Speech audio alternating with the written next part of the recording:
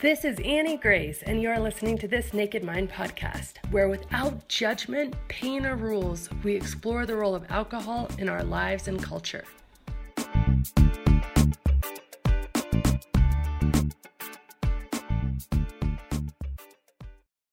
Hi, this is Annie Grace, and welcome to This Naked Mind podcast. Today, I have a special interview to share with you. It's one that I just completed with a woman named Pleasance, who just has an incredible podcast and movement in the world.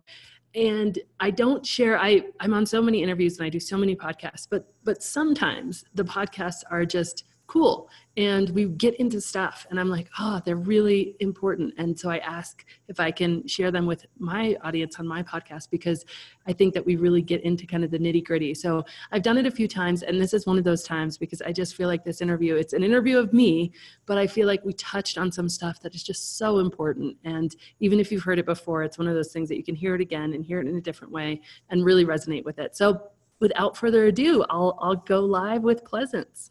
All right. So welcome, Annie. How are you doing today? I'm doing awesome. Thank you for having me.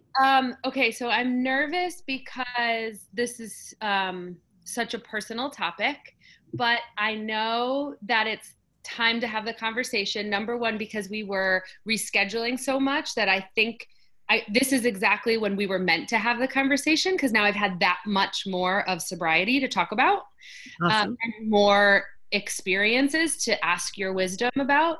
And also, I have been talking about my decision to stop drinking for the past few months, but never specifically a whole podcast episode dedicated to it. And so people have been, and you talk about this in the book,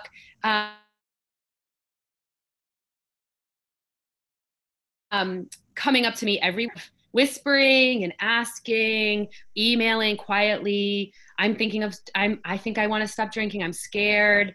And then I'll get, don't tell me to stop, like just responses. And all I'm doing and all I've been doing is sharing what my experience has been. And I've been writing about how it has impacted my marriage and my relationship, and that's been really interesting to see how people write to me about what I've shared, and the fear associated with it. So when I quit in July, I ordered your book the day I got home. It was July 1st, and I had seen your book and hid from it.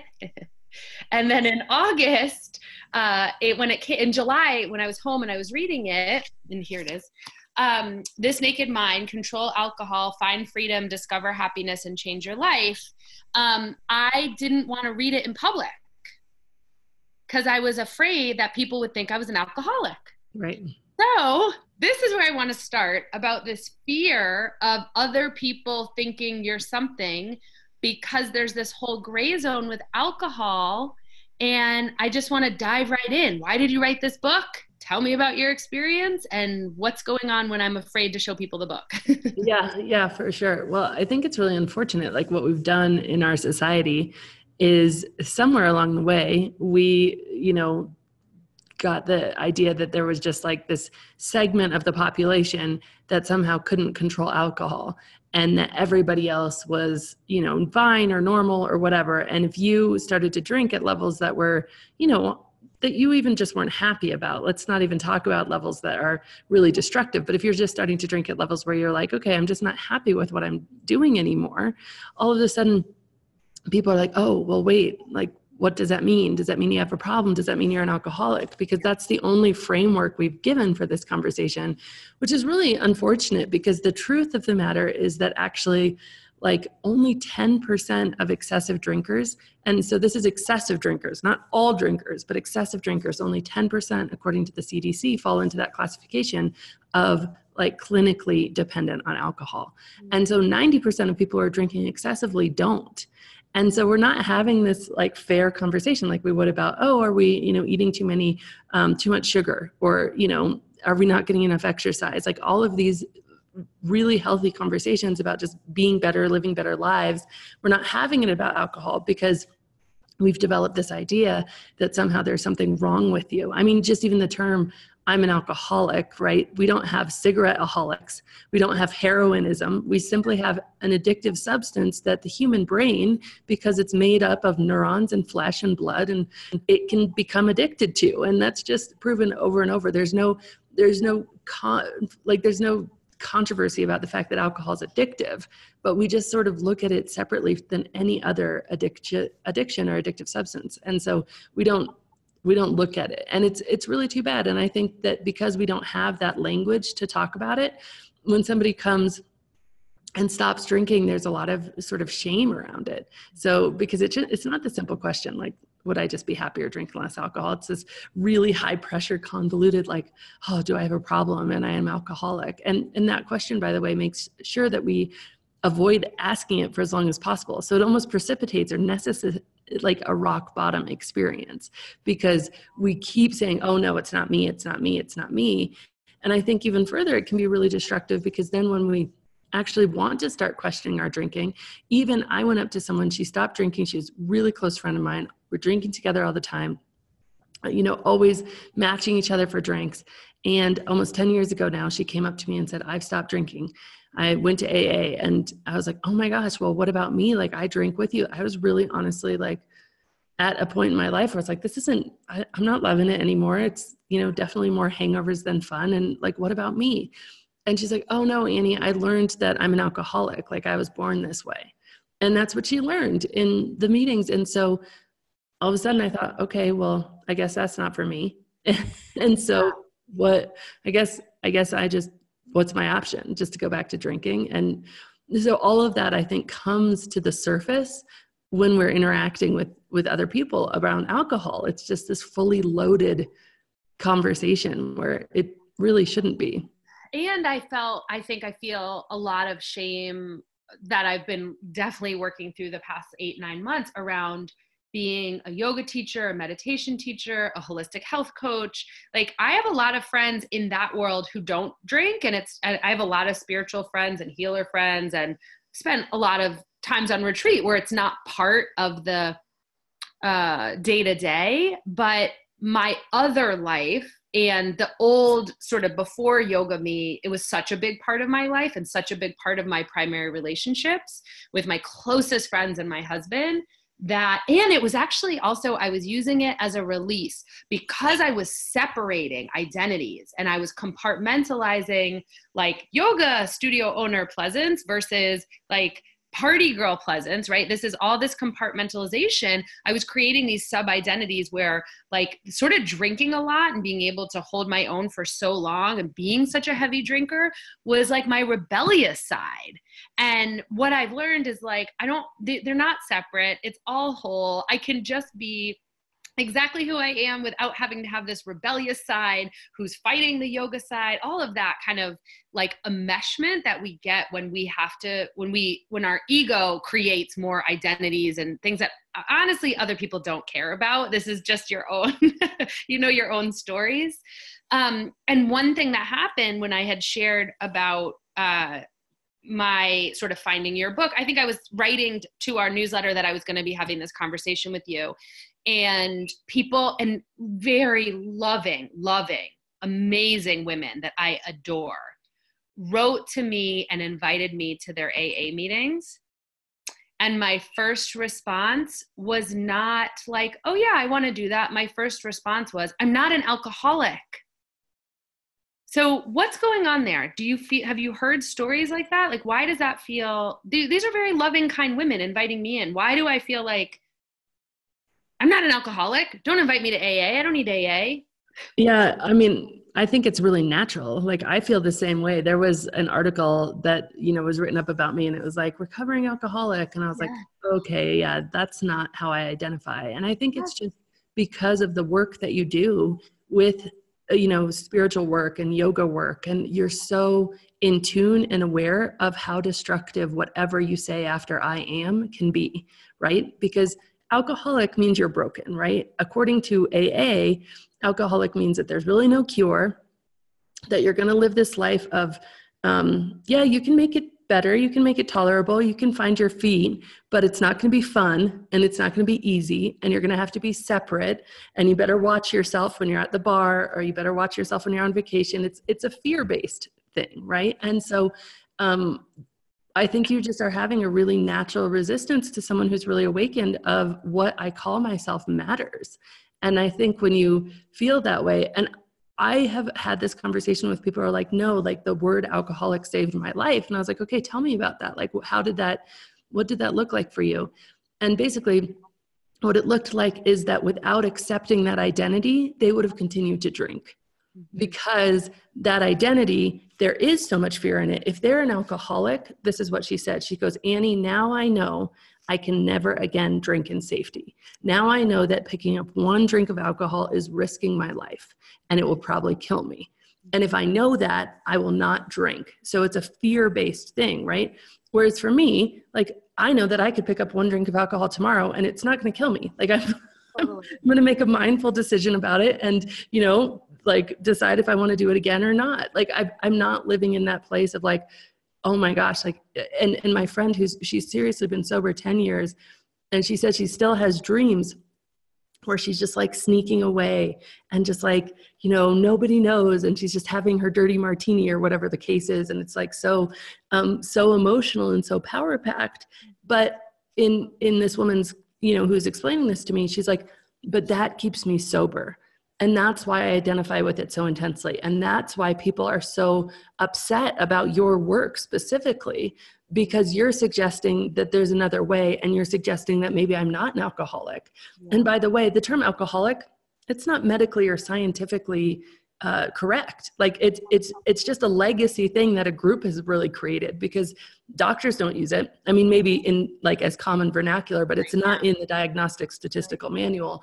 It's alcohol use disorder, which, by the way, alcohol use disorder is this whole spectrum, right? Which it should be, because just like somebody needs maybe to like, I don't know, moderate their eating a little bit, and then somebody needs to never again eat sugar because they're diabetic. Like there's a spectrum. Like we're humans. We're not black and white. We're totally colorful. We have all of this spectrum.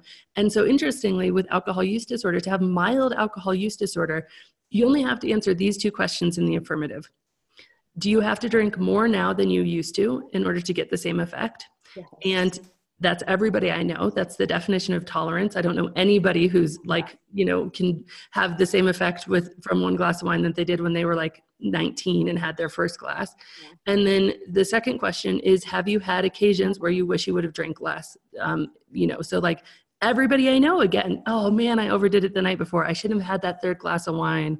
Like, oh, now I have a headache. I wish I wasn't so hungover. Everybody I know. So if you look at that, then the entire population of regular drinkers has mild alcohol use disorder. And if we come from that, then it's not this else, it's not this other, it's not this separate. It's okay, we're all in it together. So let's just have this conversation and fix our shit, basically. Like I totally agree. I just want to continue to have these kind of very open conversations about what's really going on. And I think that's why I also feel like being alone with your book and sort of side by side with my journal over a period where I was very alone, like I was alone a lot because my kids were at camp and I just worked from home. So it was like sacred. It was like a retreat, right? And it was a deep dive into asking some of these questions that I didn't feel safe asking a lot of people because of the projections and assumptions. And I don't know a lot of people who have done the deep inner work enough to start tracing some pieces. And what I didn't know was that, so I read the book in July and August under the covers. And then, when were the Kavanaugh hearings? September, October? So I had reached out to a therapist after I read your book and said, okay, I think I have some things that are going to be uncovered that I didn't even know drinking was covering because I've been doing it for so long and so much. And it's so fun. Like I love drinking. So I don't associate my drinking patterns with any trauma or any stuff I'm covering. But then once I stopped drinking, some stuff really started to come up in the journal that was very painful. And then Kavanaugh happened, and that was going through that sober. When I got on the other side of that, I was like, I can do anything. Like, I felt so strong because I had gone to a really dark place, emotionally, physically, memories, trauma, but on my own, strong, going to bed, taking care of myself, using oils, like using my self-care toolkit to move through without alcohol, and also identifying it, saying like, wow, this is a moment when I would really be wanting a glass of wine, or really be wanting to numb out on some of this stuff that's coming up. And then when I got to the other side, I was sort of like, oh my gosh, I really can do hard things without it. And that confidence building has been amazing. And then I shared not the personal stories of the trauma with my kiddo, but I shared with my daughter, it was really hard to watch these and to go through some of these experiences without alcohol, because it was really one of the first times I ever did. And she's 10. Mm-hmm. And she was like, oh, that's cool, Mom. And so being able to, again, have those like relations out that impact, so that we can start having this conversation in a broader way with our youth, because we didn't have it. And no blame to anybody or shame. I don't want to do that. It's just, this is the awareness or the consciousness that we're at, Can you tell us your story? Like however much you want to share about yourself? For sure. So where it really started for me is I didn't drink much in college at all. I mean, I could probably count the times I drank like on one finger, and then, or one hand, one finger. It was more than once, but it was very few and far between. I remember we took we graduated college, and my husband now and I took a 6-week trip to Thailand, and we had one night where we went out and decided we're going to have drinks. But other than that, we're just not interested. Like, it just wasn't something, I don't know, that we're going to do. We didn't really drink at our wedding. I just wanted to have a champagne toast, and that was it, because I wanted to remember everything. And we're really intentional about it. And then moved to New York City. And I started working I was the youngest vice president in this multinational company. I was head of marketing for North America. And I got asked, why am I not showing up at the happy hours? And I was like, oh, well, I don't really drink. So my boss was like, yeah, it's not about the drinking. It's about the networking. It's about being there for, your ideas to get showcased. We're all too busy during the day. You need to show up. So I had a method: a glass of wine, a glass of water, a glass of wine, a glass of water. And that worked for a while. And, eventually all of the other things that I did for myself, I mean, I imagine it like, if you're supported on a, 3 5-legged stool or something, and one of the things you do for yourself is like great quality time with your girlfriends, and one of the things you do for yourself is running, and one of them is yoga, or whatever the case is, all those things just started to systematically get replaced. Like, it would be, and it was so insidious. It was never ever a moment in time where I was like intentionally saying I'm going to drink every day. Mm-hmm. But then fast forward a decade, and I'd been promoted multiple times. I'd done my work at the job. But I was drinking like close to 2 bottles of wine every single day. Like, I know it was over a bottle because I started buying boxed wine, so that when the bottle was gone, because there's a weird mental thing with opening that second bottle. So you're like, okay, well, I'm just going to buy the box. And then right. And so, and that again is just like the cognitive dissonance of part of your mind knowing that what you're doing is not in sync with who you really are and who you know yourself to be. And so, I remember trying to stop. Like, I remember trying not even to stop, just really trying to put rules on it for myself. Like, okay, well, I'm only going to drink on the weekends, or I'm only going to drink 2 glasses, or I'm only going to drink, and all these different rules. And I'd end up just breaking them. And that was when it got really painful. I think that's when the inner conflict of both wanting to do something more and less at the same time just got nasty and toxic. And I remember waking up at 3 a.m, so many nights, just beating myself up 3 to 4, just this constant anxiety. The alcohol wakes you up in the middle of the night because you're burning off the carbs. All this stuff is happening, and you're sitting there and just feeling like, oh man, how many did I drink last night? Where was I at? Not being able to count, and just beating myself up. What is wrong with me? And at the same time, I had been in really bad back pain. And this is kind of a sort of side note, but it's really how my entire book was born. I was in really severe back pain, and I got recommended a book called Healing Back Pain by Dr. John. And yeah, that changed my life. I mean, I went from not being able to pick up my kids, jumping on the trampoline with them, And the premise of the book is that you have repressed subconscious emotions that can cause physical pain. And in the beginning of the book, he says, yeah, you might find that really hard to believe. That's why you have to read a 300-page book, because I need to talk not only to your conscious mind, but to your subconscious mind. So I said, I'm skeptical, but I'm desperate. I read the book and yeah, it worked. And then I was like, oh my gosh. And so I just had this moment where it was kind of all these things at once. I was sitting, returning from a business trip. I was in London Heathrow Airport. I had just gotten off the train and I had a little bit of time before my flight. And I'm sitting there and I just had this moment where I realized like, okay, like, what if that was the same for what I'm dealing with alcohol? What if consciously I want to make a different decision here? I want to drink less, but subconsciously I just haven't gotten the memo because of this lifetime of unconscious like conditioning and, influence from parents, from family, from media, from friends, from all of this stuff. And so whenever I try to drink less, I feel deprived. I feel miserable. I feel like I'm missing out. But guess what? I didn't used to feel like that. I didn't feel like that when I was a kid or even in my early 20s when I didn't drink. I was having a great time. I was having the time of my life and I wasn't drinking. And so I said, how can I undo this? How can I get back there?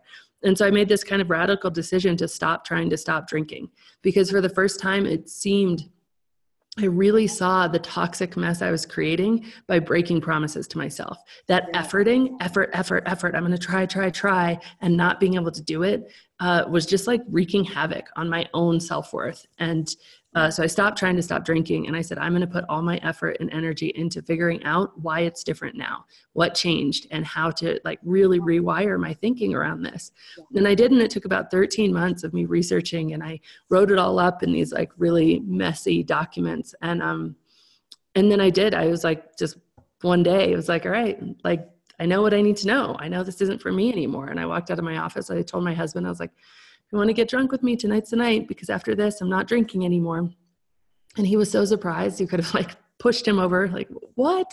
Who are you? And I don't even believe you and stuff. And so we split a bottle of wine, and then that was like really it. And it was so interesting because everybody's like, well, was it hard? And I was like, well, no, it wasn't hard. Like there was no hard about it. It was just, I was so congruent for the first time in what I really wanted and what I really needed. And it wasn't even like, alcohol to me was as tempting as like drinking like gasoline or motor oil. Like it just wasn't tempting anymore. I saw it for what it was, a toxin, a fermented liquid in a glass that had been keeping me stuck and ensnared and in this pit of like self-loathing. And so I had no interest in it. It was like that moment when you break up with a really bad boyfriend and you tried to break up with him so many times, but there's always a lure. There's always the thing. You always go back. And then that moment where it's like, no, like my feelings are gone. Like there used to be, I was trying to leave you because I knew it was the right thing, but I still felt some love. And now like the feelings are gone. So I'm trying to leave you and I don't feel anything for you. So guess what? Yeah, it's easy. And, and so then after that, I just decided that other people really needed the message. So I put the journals up for download and on a website, and just had like 20,000 people download them in just a few weeks. And I was like, all right, I need to make this a book. And so then I spent the next basically year. That was actually a harder process to get it self-published into This Naked Mind. What was the time like when you were doing that research, but you were still drinking?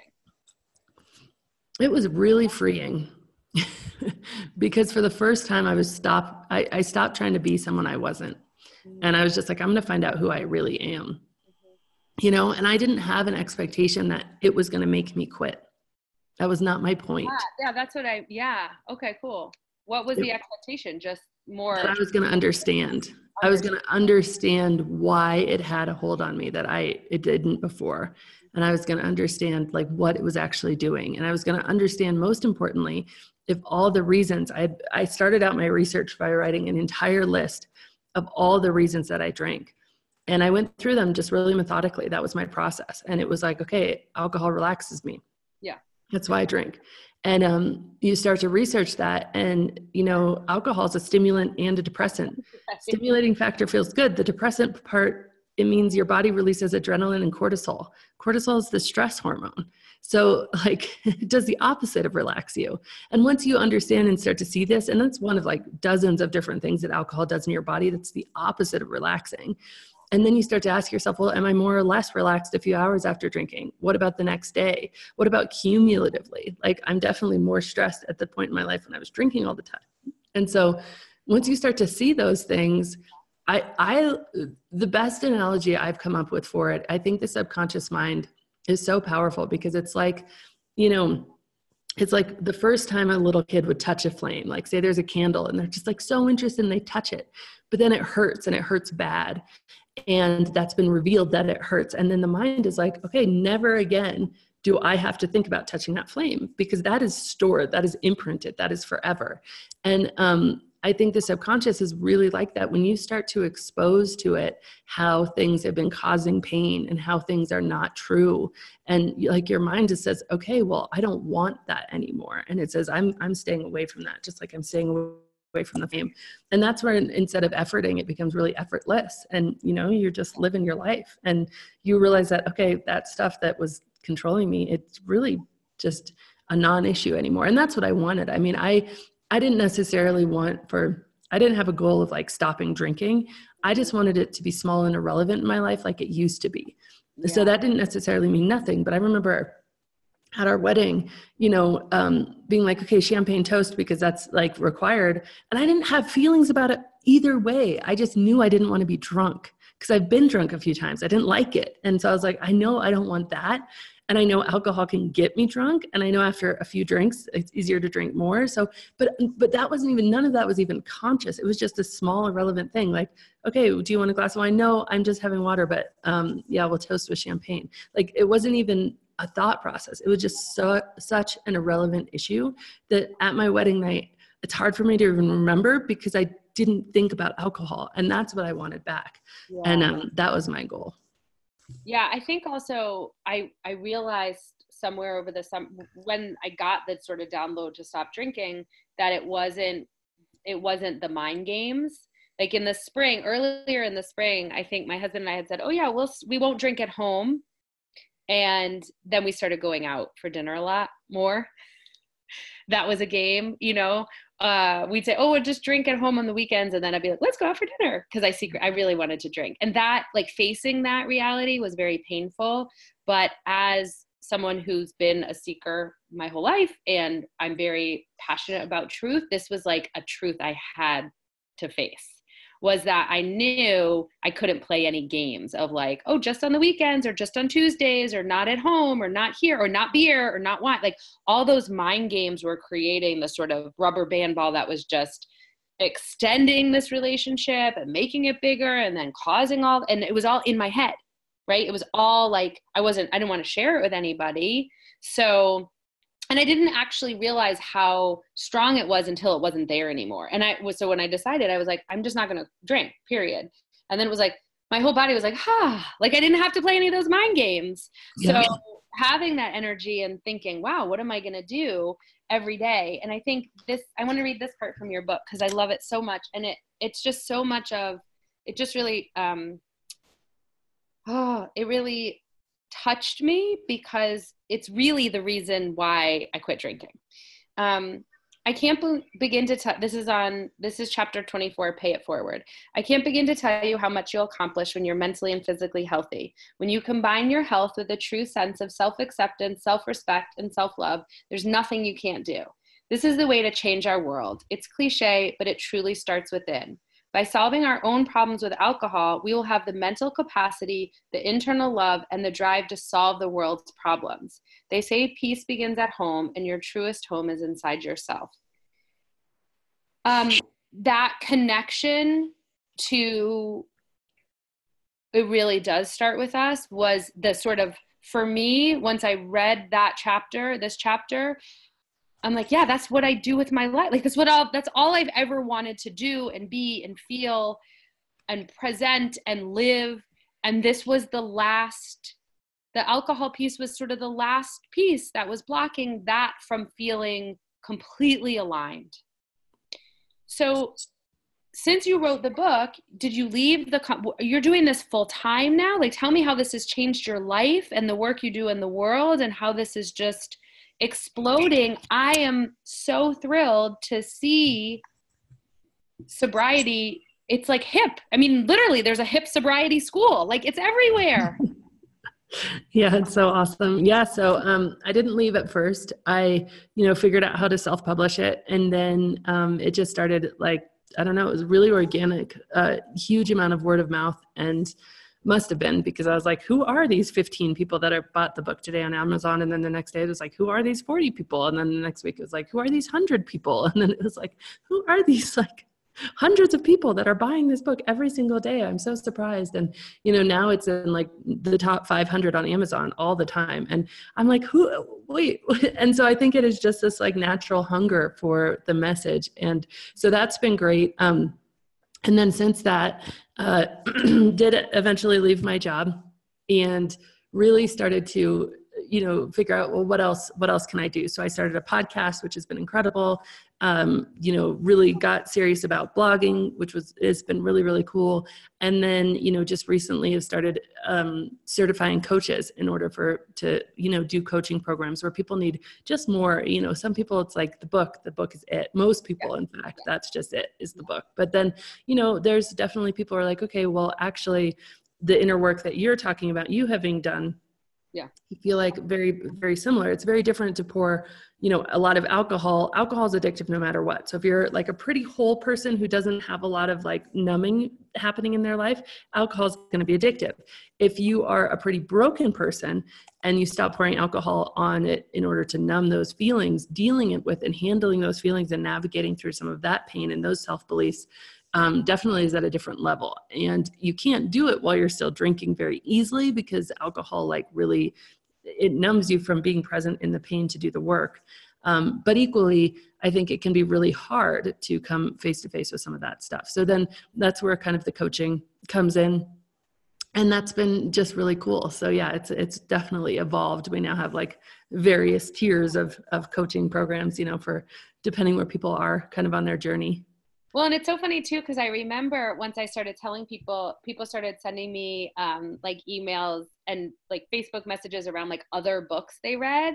And I remember telling one of my friends who stopped drinking after like a month after I did, like it sort of became this little ripple effect where people started stop drinking around me and then they started telling me, and that was awesome. Not because I wanted to help anybody else, just because I was like, oh, I have all this energy. It's things are shifting everywhere. So people noticed that, and then they started doing it, and people would send me names, and I was like, I don't want to read. I actually don't want to, nor do I need to. I don't want to spend one more minute reading about alcohol. I have exactly what I need.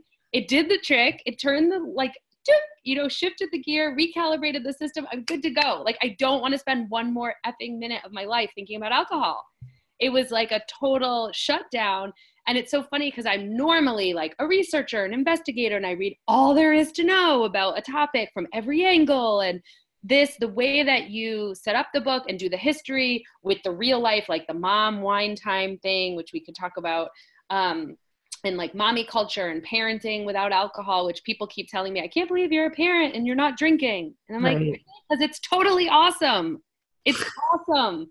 But anyway, it's just like not actually needing more. This is my big plug for the book, because I really just found that it had everything I needed in order to go live my life more. I think it was so brilliant and heartful for you to have that pay it forward at the end, because that's exactly what I needed to be like, all right, no more about this. Like, move on, lady. It's time to do the work. Like, keep showing up, keep doing what you're here to do. And I also think it's because we do a lot of subconscious programming and RTT for trauma in our work, like in the Lola community, talk a lot about sort of the science of law of attraction and Joe Dispenza's work and rewiring the brain and Sarno, all the mind body prescription, all that. So it fit right in with how I understand we change habits and personalities and our way of being, right? So it's like, I want to be this woman. I actually know how to do that. It had never occurred to me, just like you said, to use the techniques of subconscious programming that I've been using in other areas to heal other areas. So I love the synchronicities. Can you tell me any of the harder, like I make it, again, with a given name of Pleasance, I tend to be very positive naturally. It's part of my spirit. I also share the darkness and the difficult times. And it has definitely affected some of my relationships in ways where some of them have dissolved and we've moved away from each other. And I really have gratitude for my spiritual practice to allow me to deal with that pain of losing people that I love, and changing dynamics. So did you have anything that you'd share that wasn't so easy when you quit, or that has been a result of not drinking? Yeah, there's definitely some friendships that took a toll. Yeah. Some people who I'm not in touch with anymore at all. Some who have rekindled, which has been great. I mean, I think that I went at it with not only had I learned all this stuff, but I've always been like, I'm a 7 Enneagram, and I've always been like, okay, come with me. Let's do this thing together. And so I went and was crazy in terms of everybody followed me and this is what we're going to do. And people are like, whoa, they hadn't had the transformation I had. They hadn't had the knowledge. So me coming at them intensely was certainly I've learned a lot from that. And I wouldn't recommend it to anybody. I think we need to change happens through inspiration, and not through, us kind of throwing up all our stuff we've learned on people. And so that was intense for me because I really alienated people. And that was hard. And some of them would come back around for sure. I mean, I did have a girlfriend who we were besties all through high school and elementary school. And then she just didn't want to hang out anymore. And I was like, what's going on? And 2 years later, she picked up the phone and she's like, okay, I just have to make a confession. I just thought our whole relationship would be changed if I didn't drink. And I felt oh, well, it's not even going to be fun if I go over there. And I'm like, okay, well, we spent our entire childhood together. Okay, but let's just try it. And she did come over and we had a great time. And so we reconnected. That's been really hard. I think, sometimes, especially early on, we're so tribal, we're so community led. It's built into our neurons. So if you go into a situation and you're doing something else, different, it's very hard to be okay, well, I'm in the minority. And usually the minority knows something about what's happening that the majority hasn't caught on to yet. And you have to kind of tell yourself those sorts of things, but we don't like feeling separate. We just very naturally want to feel part. And so that can be tough, and then it's amazing though, as you just stand in your truth, how that shifts. So I'm in a mastermind with a bunch of other entrepreneurs. In the first meeting I went to 2.5 years ago, people were like, is Annie going to be okay if we drink? I mean, talk about making me feel separate, right? Because of course there's no issue. I'm totally fine with everybody drinking. There's no problem for me. But, that was okay, not only am I going to feel a little separate, but then they're putting me in a separate box. And so I felt really uncomfortable. And then fast forward, we just got together about a week and a half ago. And not only have just so many, it's over 13% of the whole group has stopped drinking because as entrepreneurs, they just realize that just very similar to being in yoga or wellness, this is holding me back. Yeah. This is sucking my time. This is there's not enough time for all the stuff we want to do in the world. And it's just holding me back. So they've stopped drinking. And so now it's almost the other way where the people who are drinking are like, oh, you're still drinking? Have you read Annie's book? And it's just this funny joke. This one guy comes up to me, Annie, I'm not even going to look at your book because I've heard that I'll stop drinking and I like to drink. And I was like, well, you better not even look at me then. And we're just joking around. So not only am I not else, but I'm firmly rooted in, and that just happened over time. It really happened with people, because I just continue to show up and not, I'm here too, guys. I'm here, I'm not going anywhere. But I do think those things are really tough, especially early days. Yeah. And I think the pause has really one of the things that I've definitely learned is that it was how I expressed, because I have a lot of 7 also. So it was how I was expressing fun and joy and parties, and talking about drinking is so fun. So I remember in July when I got home, I was reading something on Enneagram. I was doing, I can't remember if it was a podcast or listening to something, and it was oh yeah, healthiest versions of 7. Oh, it was the Ennea thought for the day. And it was healthy versions of 7, your word is sobriety. Mm-hmm.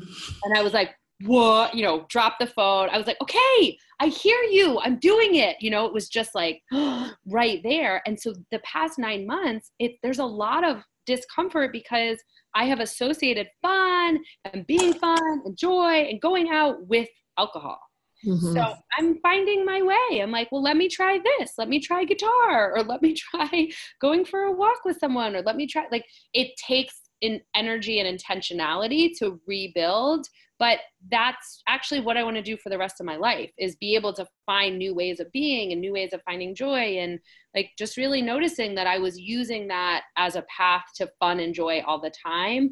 And that's probably also why it started feeling so uncomfortable in my body, because it was becoming so much, and my physical body was like, please stop, like, this is not fun for us to try to deal with this every day, Mhm. and to try to digest it and process it every day. So that was really interesting, sort of pulling that apart, like, oh, how can I have fun without it, and who are the people who are fun to be with and not without it. Right. And I think it's so interesting because I really love that about the Enneagram and like the sobriety, because it doesn't take anything from the energy of a 7. Actually, the healthiest, most vibrant 7, and the 7 is like the, play hard, go lucky, have fun, like just crazy town. And like actually the best version of that is sober. So Yeah. it like flips the whole word sobriety on its head completely, and I've experienced that because that feeling when you're 8 years old and you're with your girlfriend or whatever, and you're laughing till you cry and you can't stop and you think you like might die. Yeah. Like that happens again now. And that didn't happen when I was drinking. Yeah, we could get really giggly and we could get really laughy, but it was never the like, just let go and like feel like, okay, I'm laughing so hard that it might actually be a problem. Yeah. And that sort of stuff, I think, and there's really real chemical reasons why alcohol makes it so hard to experience joy. Alcohol, the brain has to remain in balance. And so when you drink and you elevate alcohol and any addictive substance, overstimulates productions of dopamine, and it overstimulates parts of the brain associated with pleasure. And so you might be like, oh, well, that's great. Like, duh, that's why we drink. Hello. Like, it's fun. And yeah, it's great, but it's actually awful, because then what the brain does very naturally to protect itself is it releases counter chemicals. So one of the counter chemicals is called dynorphin. It's basically the opposite of endorphin. So it is a downer. And dynorphin stays in your body a lot longer than alcohol, because your body's like, I have to purge the alcohol. It's so toxic. Your body actually stops digesting food in order to purge alcohol. It stops regulating your blood sugar in order to purge alcohol, which means it can be really dangerous for like diabetics or people with low blood sugar. And that's one of the reasons it can make you so weepy and feel so bad, is because your body has to stop every other process besides breathing and like your heart beating to purge alcohol. That's how toxic it is. And so when all those processes are stopped, dynorphin releases. Dynorphin's natural in your body. It doesn't make you feel good. It makes you feel bad. It's a downer, but it's natural. So the alcohol is purged, but the dynorphin remains. So then you have, if you're regularly drinking, this ever-present level of dynorphin, which means that things that used to register, like, walking alongside the beach or hanging out with girlfriends or going for a run, all these things that used to bring you pleasure have to break through this level of dynorphin that's trying to subdue your pleasure. That's always there, and so there's really real reasons that people, and I've, met a lot of people now, just, I don't know, just they keep gravitating to me or whatever, or like it's just the circles I'm in, but just people who are sober and who've always been sober, right? People who've never drank in their life. And they like literally have the most fun. They have the most fun. I was recently had this amazing opportunity to go on a like dinner yacht cruise with this whole group of entrepreneurs. And they had an open bar, but literally they could count the number of drinks they handed out. Nobody was drinking. And they had a DJ. And so it was like this massive dance party for all hours of the night, completely sober on this boat. And I was like the most fun, but you just don't see it because we've linked it up so much. And I think part of it is just really, the longer you live in this life, then the more you start to realize like, oh, okay, that's just a false belief that I told myself. And actually, if I go back to like junior high dances, or like, being 8 years old and just giggling with my friends, like it's not, we weren't born needing alcohol to have a good time. And actually neurochemically, it really decreases our ability to have fun. Yep, it was all just a story that I was telling myself that was playing out for a long time. And the really super interesting thing was that this fall, then also my 7 sort of status dissolved, and I have like really strong connection to Enneagram 4. So I think that part of the 7 and part of the drinking was trying to really heal the 4 part that just inherently feels alone and different and other, and that's just such a clear 4 type. But the more that I was like, so if I'm not drinking, I need to find new ways of having fun. Well, then who am I? Oh, there's this whole person in here who I've been afraid to let be here because of a lot of things, all that childhood trauma. That's why I got the therapist and have the journals and do the work. I feel very supported to do the hard work. And then it's like, joy, because there you are, and you don't have to hide it or be ashamed of it. And you don't have to be afraid of who you really are or use other tools or techniques to numb out or buffer who you truly are. And from a yogic perspective or Ayurvedic perspective, like that's like the gift of a lifetime, is to live into who you are and what you're here to do. And the past few months, again, sort of the longer this goes on, in high school, I was diagnosed bipolar, and that was horrible and terrifying. And actually, when I started drinking a lot more was after that diagnosis, and they put me on a lot of medicine, and you're too much and you're too high and you're too low.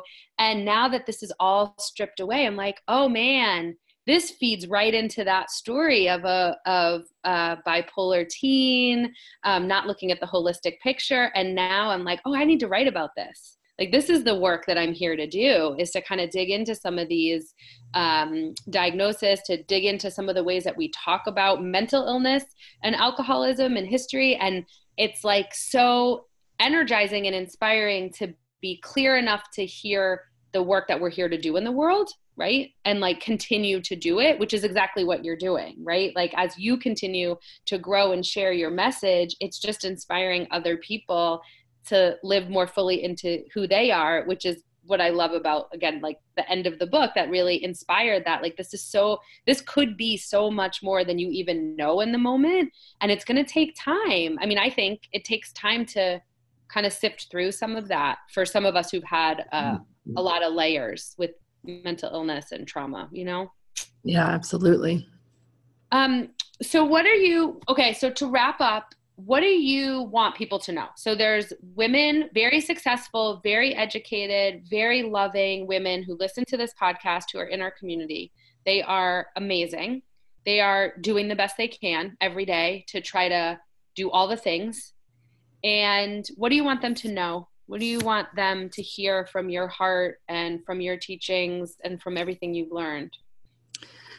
I think the first thing is that, we're just not alone in questioning this. I felt really very, very alone. I felt like, okay, it was only me. And even the moms I drank with, even my best friends, I didn't feel comfortable talking with them about this. And I felt, I'd wake up at 3 a.m, beat myself up, but then put on a smile all day the next day and end up right in the back, in the same circle.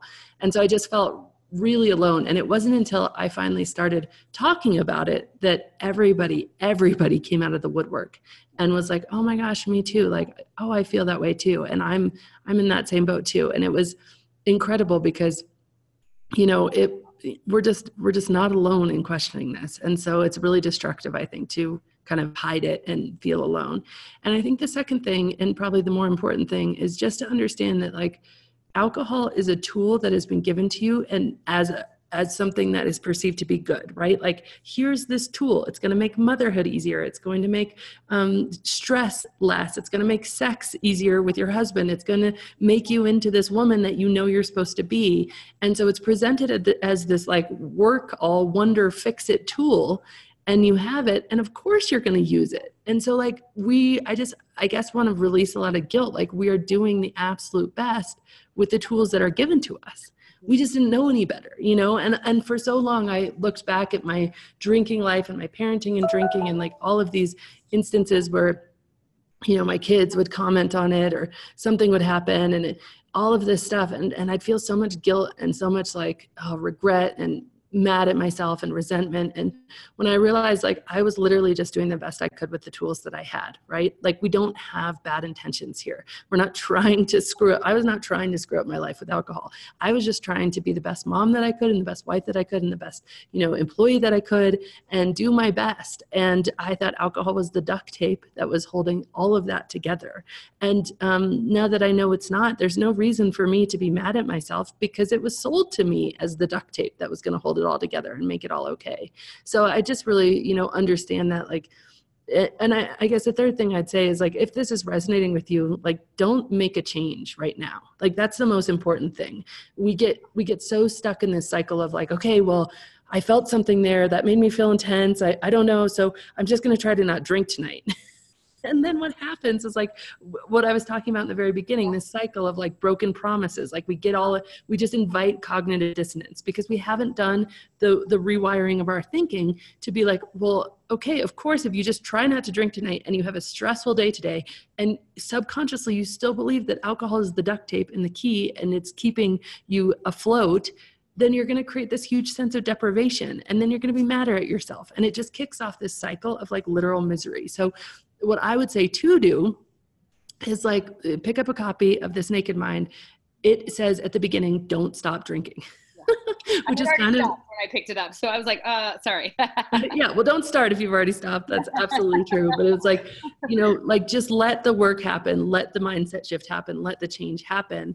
And then, and also don't not pick it up because you're afraid it has to be all or nothing. Like obviously, Pleasance and I are talking about, okay, well, we don't drink and that's a choice, but it becomes, the only reason is because it became the choice I wanted, not because there was any rules or fear or anything like that. There's lots of people in the community who do drink on occasion, and that's where they've found their peace. And so like, I wouldn't, that's what's keeping us also stuck is this idea that it's all or nothing, it's black or white, it's going to be terrible, it's going to be scary, I'm going to have to stop immediately. And as soon as I stop, I awaken that cycle of self-loathing and breaking promises, and just put all of that aside and just be like, okay, I'm curious. I'm just going to start reading. You can, I think the first few chapters are free on my website, thisnakedmind.com. You can just start reading and like, just dig in and don't put any pressure or judgment on yourself.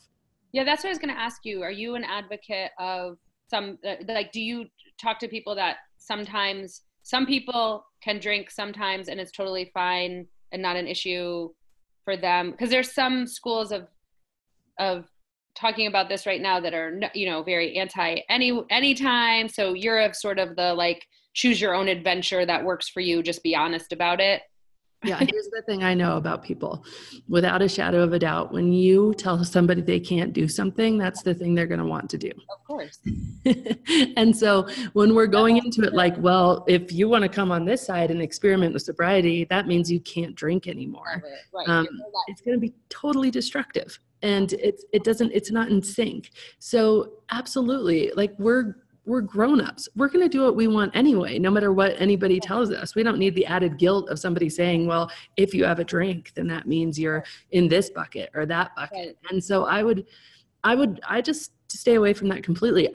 Even for me, I don't say like, I'm never going to drink again. Like I say, I drink what I want whenever I want. I just haven't actually wanted to drink in, I think it's close to 5 years now. And so that perspective frees me from that, okay, you can never do it again. I mean, seriously, like even now I have such a reaction to the, like, there's not only if you say I'm never going to drink again, you're not going to know you're successful because you're not going to be right. successful until you're dead. And then you're not going to know you're successful. So it's like this impossible goal that you're never going to know if you win. Whereas if you really take that pressure away from the conversation and say, I'm going to do what's right for me, but I'm going to commit to myself that I'm going to learn about the thing that I'm drinking more than anything else. When I was drinking a lot, I knew more and was more cautious about taking Advil than I was about drinking alcohol because, it's like, maybe it's going to be bad for my liver. Like I was seriously like, would not, like, I was like, no, I'm not going to take medications. Like I'm evolved beyond pharmaceuticals. I only do homeopathics, whatever the case is. But then I was drinking alcohol. So I would just say, like, make the commitment to, allow for the questions and know more about what you're putting into your body, but don't get stuck on the all or never. That's my point of view. I know people definitely feel very strongly the other way as well, but that's where I sit. I just really appreciate it because I think, again, sort of the bigger teaching or takeaway for our life is around looking at the habits and behaviors and patterns and just being really honest about them. And I think that one of the truths that I found as I was exploring this was that I was taking Aleve and Advil like way more. I had a secret bottle in my purse, right? That I would like pop one of pretty regularly. But still very high functioning and running around. So that these little truths, these little nuggets that I found, and I found it really helpful. Especially a lot of people will say, when are you going to start drinking again? Or like, is this forever? People always ask me that, or is it always? And I'm like, I don't know. And I am the kind of person, I was a big smoker in college, in high school and college. And I am the kind of person who can have a cigarette and then not again for 6 months. Like, and I have friends who can't do that. And family members who the minute they have one, they're back to smoking full time. And so I'm like, oh, that's interesting. Like, I'm not necessarily like that. Or I've been able to kind of release some of that stress and just have more of the experience of like what feels good now. So I just appreciate that intuitive nature that you're guiding. Okay. So to close, where can people find you? thisnakedmind.com. Anywhere else that you want to send them? So I have a 30-day experiment if people just want to be like, oh, I'm just going to take a 30-day break. It's alcoholexperiment.com, and it's daily videos and emails. It's 100% free. So just alcoholexperiment.com. So you get all the same mindset shifts, but it's just like flipping it on its head to where like, all right, I already know I want to do a little detox, and just try that. And you come out of it really with very empowered. Instead of, most experiments are like, or not even like breaks from alcohol, you end up going through it like, okay, this is going to suck and I'm going to get through it. And so you really make it suck because you're telling yourself it's going to suck. And then the forbidden fruit syndrome, well, I can't have it for 30 days. So it becomes more important. And so day 31, we're, right back probably drinking more than we were before we started. Whereas this totally flips that model on its head. So again, alcoholexperiment.com. Okay. If you ever come to Washington, come hang out with us. We'll get a live group of peeps here in the living room or at a yoga studio and do some work with you. To close, I just want to say thank you. Thank you so much for writing this book. Thank you for the work that you do in the world. Thank you for sharing your message and really encouraging and inspiring us to ask the questions and have these experiments. I think it's really, really, really important. So I honor you. Thank you so much. No, thank you. It's been a pleasure. Are you ready for a deep dive and truly lasting change? If so, you might consider my intensive program. It's a 9-week self-led program that you can do in the complete comfort of your own home, and it will truly transform your relationship with alcohol. If you want to learn more about this, go to thisnakedmind.com/intensive. And as always, rate, review, and subscribe to this podcast, as it truly helps the message reach somebody who might need to hear it today.